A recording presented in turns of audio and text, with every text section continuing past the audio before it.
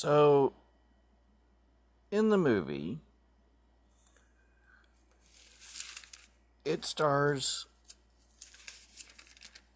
Tim Curry, Susan Sarandon, and Barry Bostwick, along with a whole bunch of others, including, of course, Meatloaf.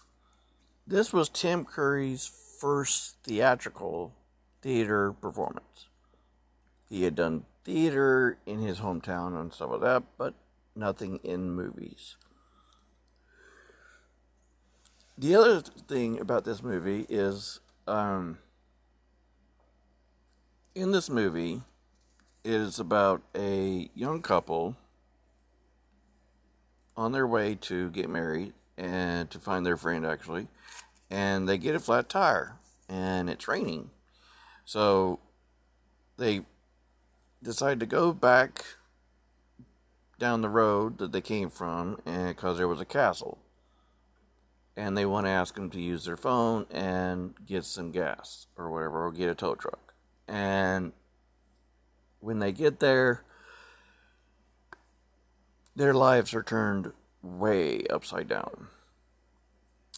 But I don't want to say too much about the movie, or I'd ruin it for people that haven't seen it. If you haven't seen it, you need to find it. I know it's on like Amazon Prime and stuff like that right now. Back when the movie came out, it ran its normal movie thing, one during the day, one during the so-called night. And it bombed. I mean, nobody went to this movie. So, I mean, even Meatloaf and two of the writers went to see this movie in one of the small towns they were visiting or whatever, and they were the only ones in the room. So after they saw this movie, they talked to the people and everything, and they figured this is back when movies were just starting, and a few cities decided to try midnight showings of other movies. And because of word of mouth, they thought people were saying, why don't y'all try midnight showings of this? Maybe you'll get the weirdos or whatever. Sure enough, the midnight showings was how it got its praise. There's one town that shows it in Germany every week of the year. Every week. Once or twice a week every year since it came out in 1975. And it has gotten a cult following, and it's just awesome. There's a scene in the movie where they're having dinner with Rocky, with Rocky and Frankenfurter and all them, and something happens, and Brad Majors, Barry Bostwick's character, pounds his hand on the table. Well, when he does that, he really does accidentally, pounds his hand on Susan Sarandon's hand, Janet, character named Janet. And her reaction is, of course, authentic. So, later on, she gets revenge by, during the stage show, stepping on his foot. And his reaction, she says it's accidental, but we know it's not accidental. Another thing, real quick, there's more stuff to tell you, but Queen Diana, God rest her soul, Queen Diana and Prince Richard was, Prince Charles were real fans of the movie of Tim Curry, actually, especially Princess Diana. So he was in town performing a play called Love to Love, and Queen Diana, requested his appearance after the show or whatever, and when he got there, he was in a line of other people, and Prince Charles barely recognized him, which I don't see how that's possible, but hey, whatever. But when Queen Diana came up to him, she shook his hand, gave him this weird smirk of hers, just like he does, and looked him in the face and said that Rocky Horror had quite completed her education. I'll let you figure that one out, what she meant by that. But I thought that was pretty cool. Barry Bostwick says that this movie was filmed from November to December. And the whole time they were filming it, he was always wet. Not just because of the rain scene, but he was always wet. Because the castle they used was a real castle, real building. But it had a huge leak in it. And so they had one room in the building full of space heaters. And the crew, in between scenes, would take turns going into this room to warm up until the day the room caught fire. You heard me. All those space heaters somehow created a fire, and they were no longer able to use that room. So, there's more to come, my friends. So, this is only part 2 of part 1, which was the first part. So, I shall return. So, continue the time warp, and we'll do it again. Okay, so, I've learned some interesting things about this movie. And I'm still not done. Let's see. When Tim Curry was originally playing the part of Frank-N-Furter during the play and starting of the show, he originally gave Frank-N-Furter a Russian accent, which makes sense with some of the other stuff I've learned. But he decided, no, sorry, not Russian, German. Gave him a German accent, my bad. But decided to change it when he heard a woman on the bus speaking with a highly exaggerated English accent that reminded him of Queen Elizabeth II. So he combined that with his mother's quote-unquote telephone voice for the voice of Frank-N-Furter. His mother, being the hip lady that she was, his words, loved the movie and loved what he did with the character, with the voice. Susan Sarandon is a trooper. She is. Apparently,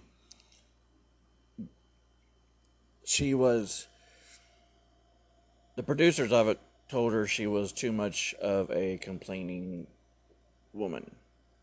And so, to prove them wrong, she had seemed to, after the pool scene, the water must have been very cold. It was already cold in there. Everyone was already wet, like I said before. But after filming the pool scene, she had caught pneumonia. And the director has been known to say that she was shaking with fever during this movie. And she refused. She should have had like hospital people around to keep an eye on her or whatever, but she refused to stop filming. When he's making when Frank-N-Furter is making Rocky, and it looks like when he's turning the color spigots on, it looks like it's random. Apparently it's not. There's someone off stage shouting off the colors of the order they want him to turn it. They're like blue, green, red, purple. green, red, and everything, And when they put a close up on him while he's turning the valves, and you have a split second to see the look of confusion on his face, that's because he's trying to find the colors the whole time. When you see his look, he's like, yeah, okay, where is it? That is because he's trying to find the colors that they're shouting out because they want it done a certain way, apparently. But there's a lot of Nazi and, well, not a lot, but there are a few Nazi and World War little trinkets in this movie, apparently. When Rocky is brought to life and Magenta says, "A triumph of your will," this is a subtle joke to a Nazi propaganda movie with the same name, "A Triumph of Your Will." She says this because of that, but also because Rocky is light blonde haired, very muscular, and possibly blue-eyed. And that was the look the Nazis were looking for in their men. I don't know how I would have... I'm a big Steve... I still am a big Steve Martin fan. The Jerk and Roxanne and the Three Amigos and stuff like that. Yeah, I love them.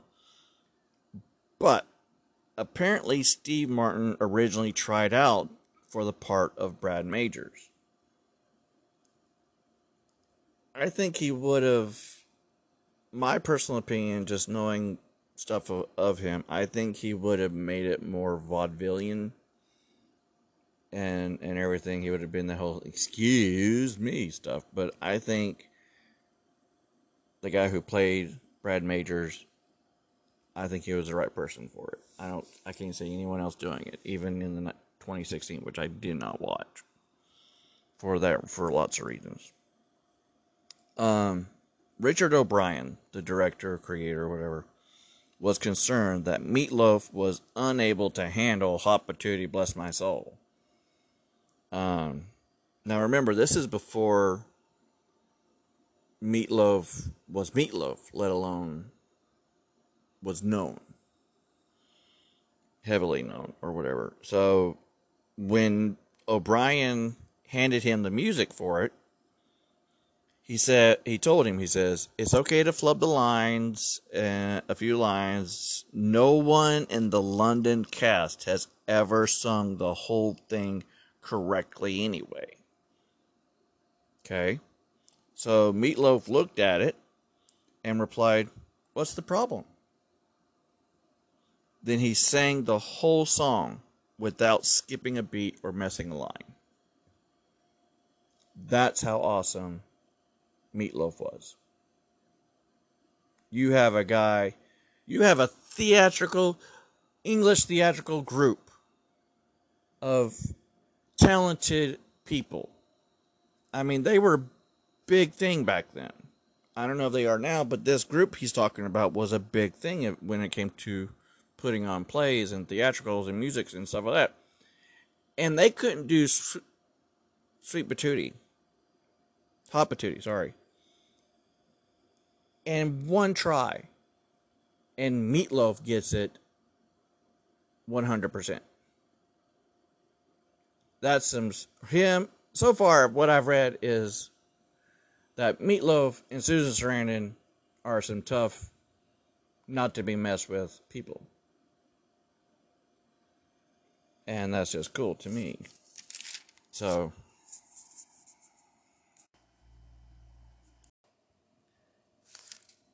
welcome back, my guys and gals.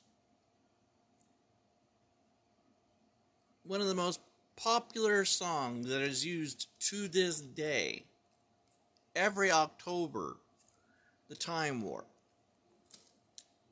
Which I have memories that are interesting of the Time Warp.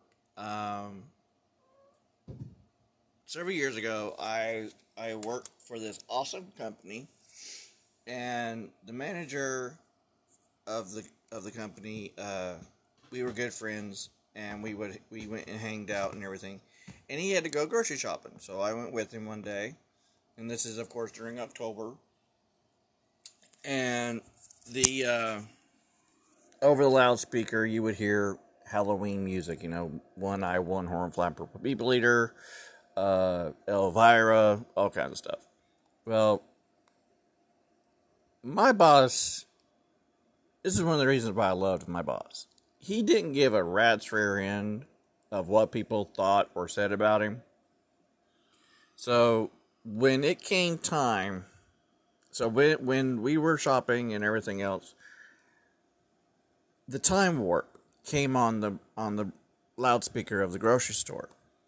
This dude stopped what he was doing, pushed the buggy out of the way, and in the middle of the aisle did the Time Warp and sang along with it.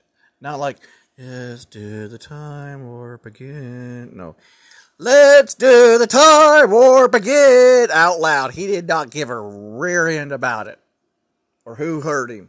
Co-workers of the grocery store knew him and knew what they were in for, so they were just like, oh, good Lord, hey, how you doing? Good work. And they would come and watch him do the Time Warp and just watch him shop because they just knew he was a nut bar. But the Time Warp was originally written for the stage because it was a play before it was a movie. And the stage, it was to fill up time. The Time Warp was written to fill up time of the play. The song originally took 40 minutes long. They somehow were able to cut 40 minutes into 4, if not less. But the song is 40 minutes freaking long if they were to do it on stage originally. Apparently, Susan Sarandon had done movies before this. I did not know that. This is back in 1975, I think is what I said. And in movies she's done in the past, apparently she would do nude scenes. Because the directors of this movie, of Rocky Horror, asked her if she would perform the song Touch It, Touch It, Touch Me. Completely nude. Because of her background, I guess. And she strongly refused that she would not do that song nude. So, that's interesting. I don't know who the guy is. I should probably know who the guy was that played the criminologist in the movie. A lot of people have played him on stage nowadays. Famous actors, even Giles from Buffy the Vampire Slayer TV show has done him on stage, done the character. Robert Downey Jr.'s brother in the Sherlock Holmes movies, he's been the criminologist. And a lot of other people. But for the movie, and this would have been so awesome, especially for this movie, let alone who it is. Oh my God, I would have... The master of nightmares. The master of the macabre of his days. Mr. Vincent Price. Now, you would know Vincent Price probably from Scooby-Doo and the 13th Ghosts. Or Edward Scissorhands, his creator. A whole lot of other stuff. He was a guest host on the original Muppet Show one time. But Vincent Price was offered the part of the criminologist. The guy that's like Brad Midges and his wife to be, that guy. With all the books around him, was that offered the part. And he turned it down. And he turned it down not for Not because he didn't want to do it. He really wanted to do it. He's seen the play performed in London, and he loved it. And he wanted that part. But he had to turn it down because of scheduling with another project he was doing. And speaking of interesting people playing great parts, we've talked about Steve Martin playing Brad Majors, and now we've talked about Vincent Price playing the criminologist. This person, I like his music. I've always liked his music. I just don't know if he would do it justice as Tim Curry did, because it was his part originally. He was the original Frankenfurter when it was done on stage. But Mick Jagger. You heard me correctly. You're not losing your hearing or going crazy. You heard me correctly. Mick Jagger of the Rolling Stones, Mick Jagger, wanted to play Frankenfurter in the movie version. I'm not cringing. I mean, I am cringing, but not in disgust. I'm just cringing like I can just see him in the creation of him of Rocky doing that song, strutting around like a peacock with his arms like he does and everything. So I just don't know. I don't know how I feel about that. Maybe in another universe he is playing it, but I don't know. But yeah. Oh, another thing. The red patch that Frankenfurter wears on his scrubs, his doctor scrubs, when he's creating Rocky, that is also another Nazi nod, because they had Jews wearing something like that, and that was a nod towards that. So, like I said, there's quite a few things in here. I'm listening to the movie while I'm writing all this stuff down. I'm going to go back and try to find the actual Easter eggs, because I've heard there's some around the statues when Meatloaf is riding his motorcycle and everything. But I'm just so involved in the movie and this information. There's like 140 things. Now, of course, like I've said before, I'm not going to tell every 140 things that I found. But the things that I find very interesting, I will share. Oh, here's one. I think it was the hairstylist or something like that for David Bowie back then.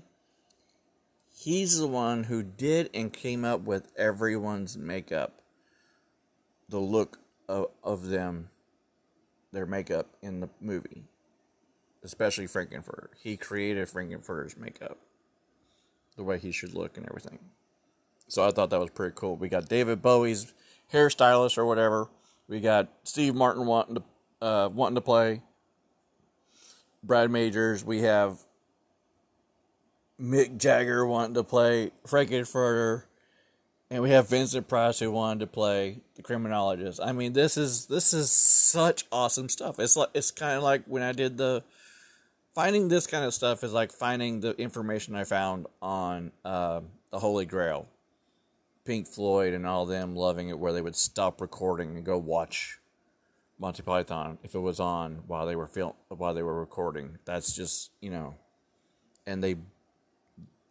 the part of their, just go back and listen to that podcast if you haven't heard it. There's one about Monty Python. There's one on Galaxy Quest. There's several on Power Rangers, the original. I haven't done any on the other stuff.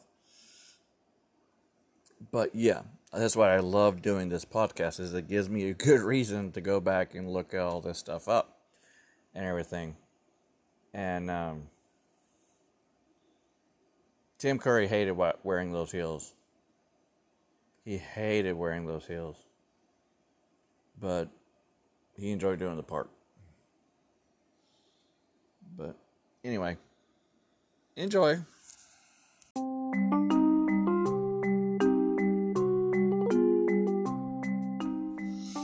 Okay, so here's some more information for you that's really intriguing, or at least to me it is.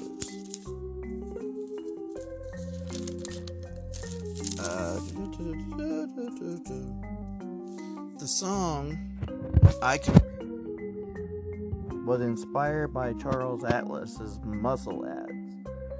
Now, for those of you who always wonder who in the world is Charles Atlas, that even Frankenfurter mentions, he has Charles Atlas's seal of approval.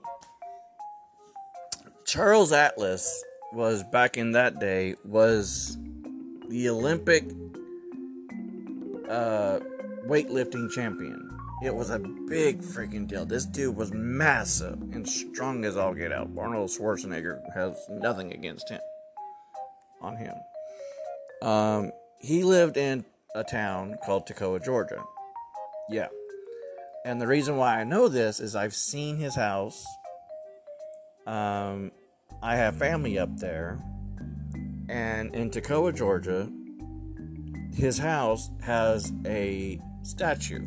Well, actually, it's just a concrete pillar with a small engraving of him holding up his weights over his head, and it has engravings of his in memory of him. Not only that, but he is such a big deal in this town that about 10 years ago, they cleaned up this little area, which was supposedly a park. It was just a cleared area with a couple benches. Now, back 10 years ago, somewhere around there, they cleared it out, took all the plants, all that out, and put this humongo fountain in its place. And in the middle of the fountain is a bronze black statue of Charles Atlas holding his weights over his head. And it's a beautiful place. It's a beautiful little park. It's got benches and plant life and everything else. And they do special events there for Christmas and Easter and everything else like that. It's really cool. I've taken pictures there several times. When my nephews were real young, I took pictures of them there enjoying the water and, just being little kids. So, but yeah, that's who Charles Atlas is. For years, for a long freaking time, he held the record for weightlifting in the Olympics. But anyway,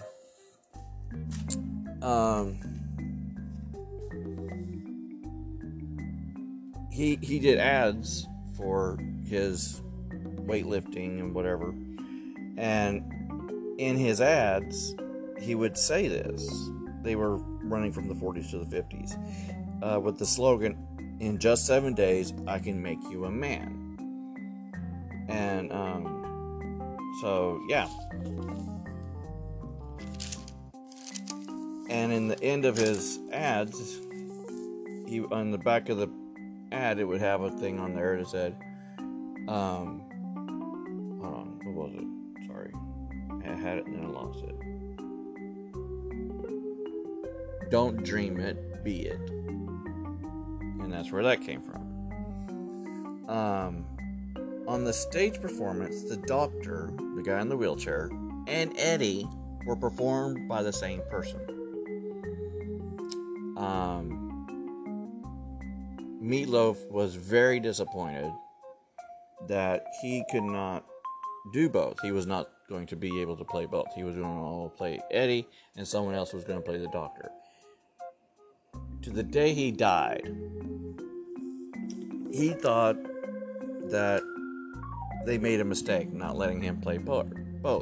Because the same guy playing both, the doctor and Eddie, made it a lot more easier for people to believe that they were related. And he was looking forward to playing that part, but whatever. But he had no grudges against the person playing it or the company. He thought the dude did a really good job on playing the Doctor.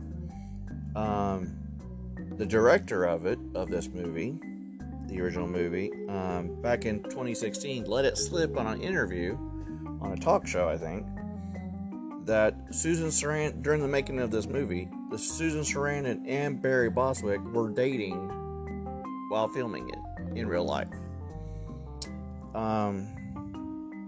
The motorcycle scene where Meatloaf comes out for the very first time,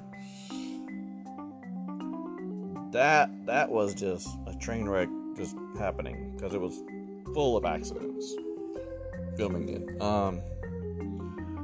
The coming down the ramp, the stuntman ran off stage and ran into people. One time the motorcycle fell off the edge of the ramp that goes really high up, and it happened to land sideways and landing on the stuntman. The motorcycle did. Meatloaf ran over to him and checked on him, and he wasn't moving. His eyes were closed and everything else, and at first he thought he killed him. But the guy finally opened his eyes and started moving around and got up, said he was fine. It's just a stuntman's trick to, when he does an accident like that, to just lay there and figure out if everything's okay with himself. He didn't mean to scare people. But when Meatloaf is seen riding the motorcycle, he's on a wheelchair. He's riding a wheelchair that's rigged with a pair of motorcycle handlebars and a windshield.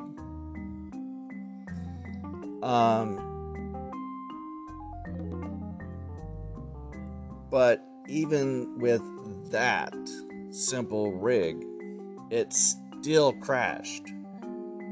The wheelchair crashed and broke the camera and the windshield.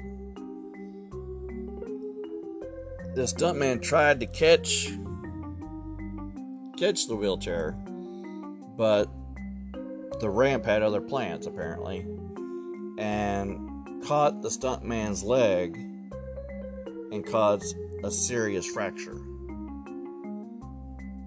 And of course, Meatloaf got a deep cut on his head.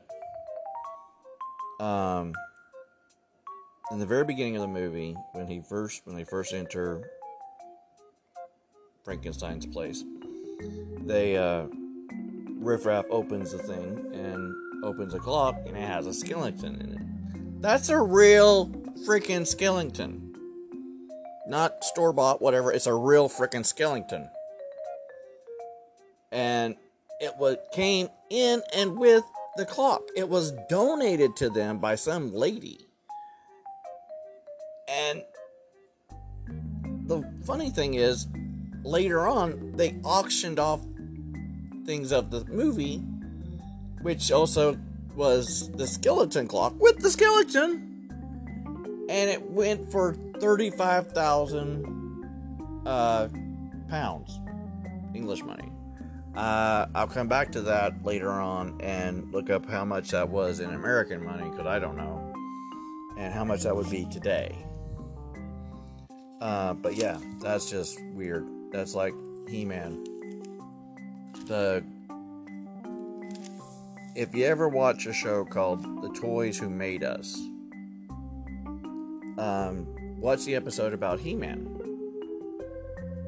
And it says that the guy who created He-Man and stuff like that came up with Skeletor because when he came up with Skeletor was from when he was a child. When he was really, really young, he went to a fair and they had, those so-called haunted houses or whatever. And there's somewhere in there, a skeleton fell to him falls in front of him and scares the bejeebus out of him. When he runs out and tells his parents there's a skeleton in this, I mean, he's screaming this. The people that are watching over this ride and part of the circus are like, there's no skeletons in this. So they check it out. Sure enough, there's a skeleton in it. They take it to the police, everything else. They check it out. It's a real person! It's a skeleton of a real freaking person. They don't know where it came from, how it got there, or anything else. It's just there. But it's of a real person. And from this day forward, from that point forward, it scarred him. So when he created He-Man, he brought that into the story as Skeletor. But yeah, it's one of those things, you know, real skeleton found in weird places and whatever. Susan Sarandon, for the longest time, would not talk about this movie. She hated talking about this movie.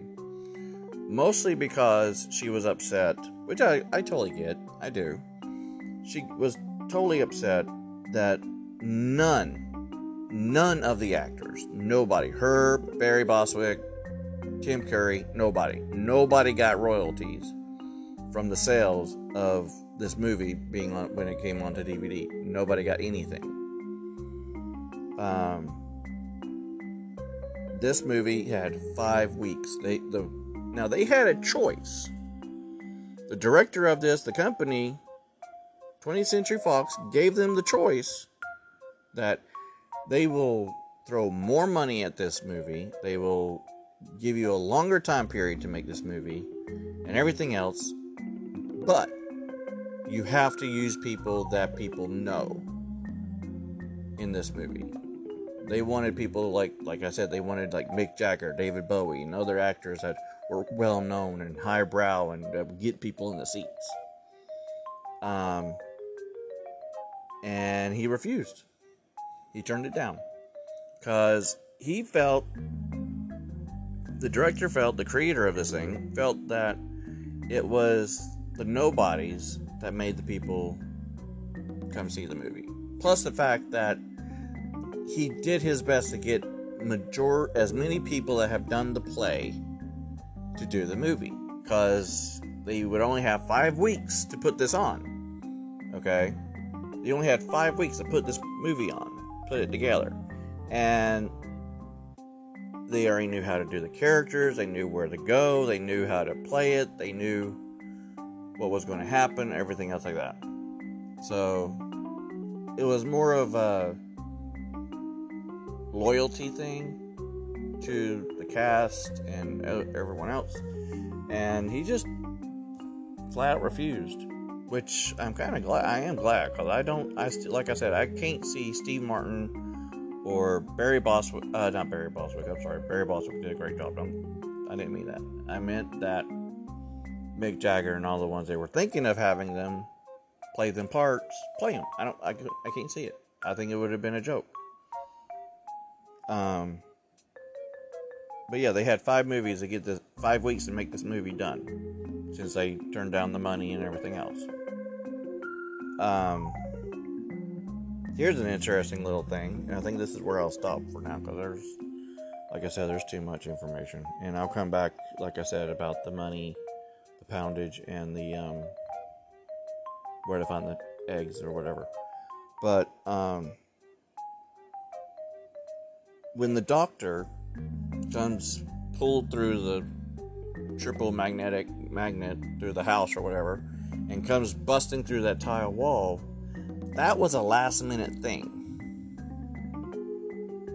That was a last minute decision, because apparently they didn't realize this till later, but the set designers somehow forgot to put a door in that scene on that set.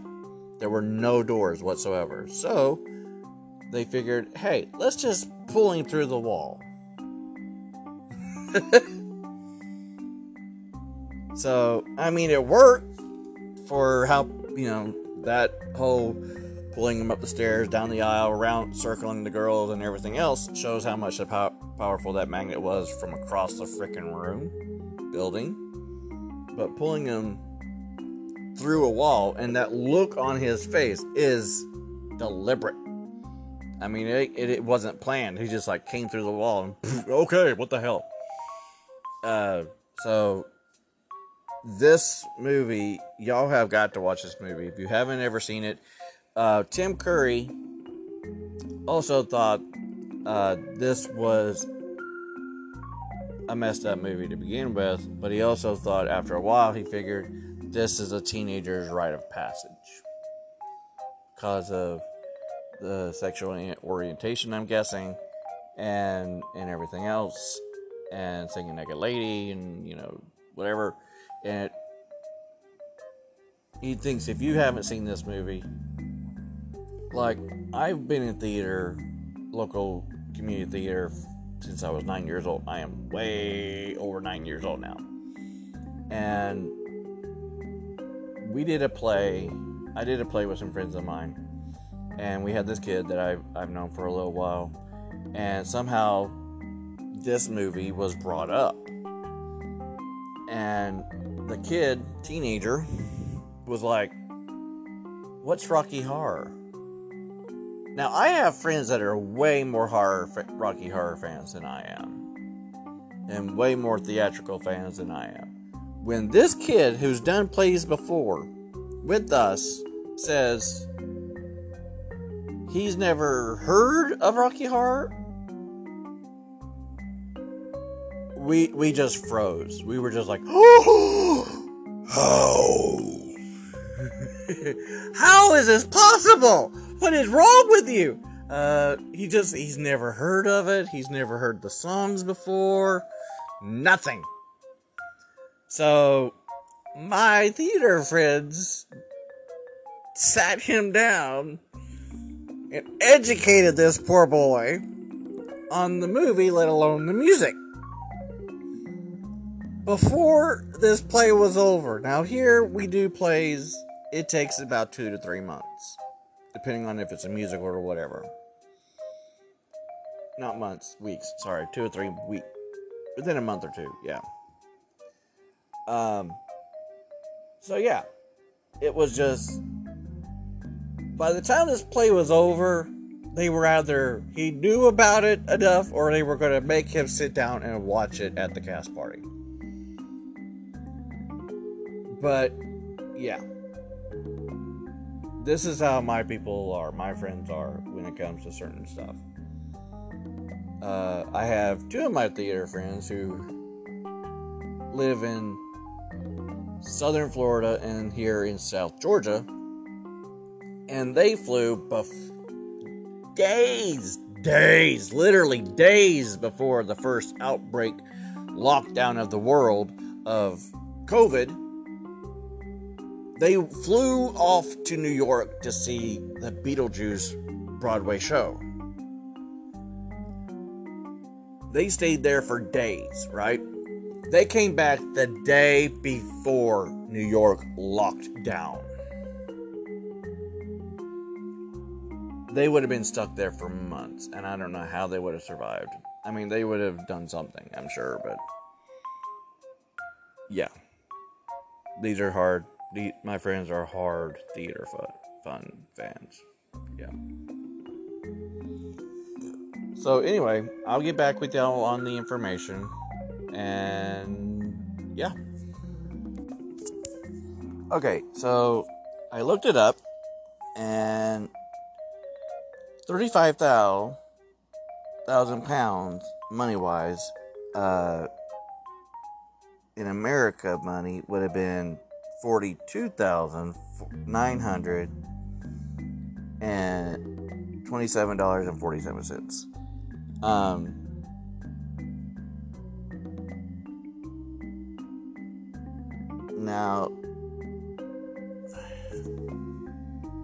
Now today, that would have cost them, that would have been $188,082.06. That is an increase over 47 years of $153,082.82 and Sixth Sense over a 47-year span. Dang. That's all I can say about that. But this movie is one of my favorites. I can never get enough of it. I can never get almost never can get enough of the music of any version, any live show, any stage performance, I'm just not sure about the 2016 version. The 2016 version I'm not real sure about. But anyway, love watching this movie and talking about it and everything else. So I hope y'all answer the question I posted about what to talk about next. And I will talk to y'all soon, I hope. So let your freak flag fly. Let the show begin. And enjoy the science fiction of life.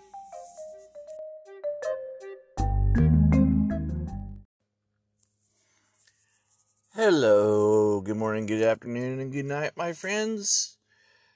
To my Potterheads, my Power Ranger fanatics, my Doctor Strange weirdos,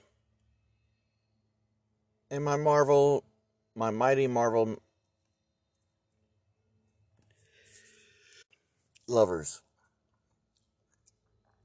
Today, I just want to put out a reminder that on the podcast part is says about an egg hunt. The name of it has egg hunt in it. That one has a Q&A. It has a question for you. If you would go back to that one and answer the question. The question is, what would you like me to talk about? I have some ideas, but I want to know what y'all want me to talk about. What is it? What movie? What TV show? What cartoon? What character? What nerd subject, cosplay, whatever y'all would like me to talk about? What genre of movie? What movie in particular? What, whatever. But I want to hear from y'all. So let me know what y'all think and what y'all would like to hear. And I'm hoping y'all having a great summer of 2022. Just a few more days before our school lets out here in South Georgia. And I appreciate you all listening and for your dedication. Y'all have a good one. Let your freak flag fly, and why is a raven like a writing desk?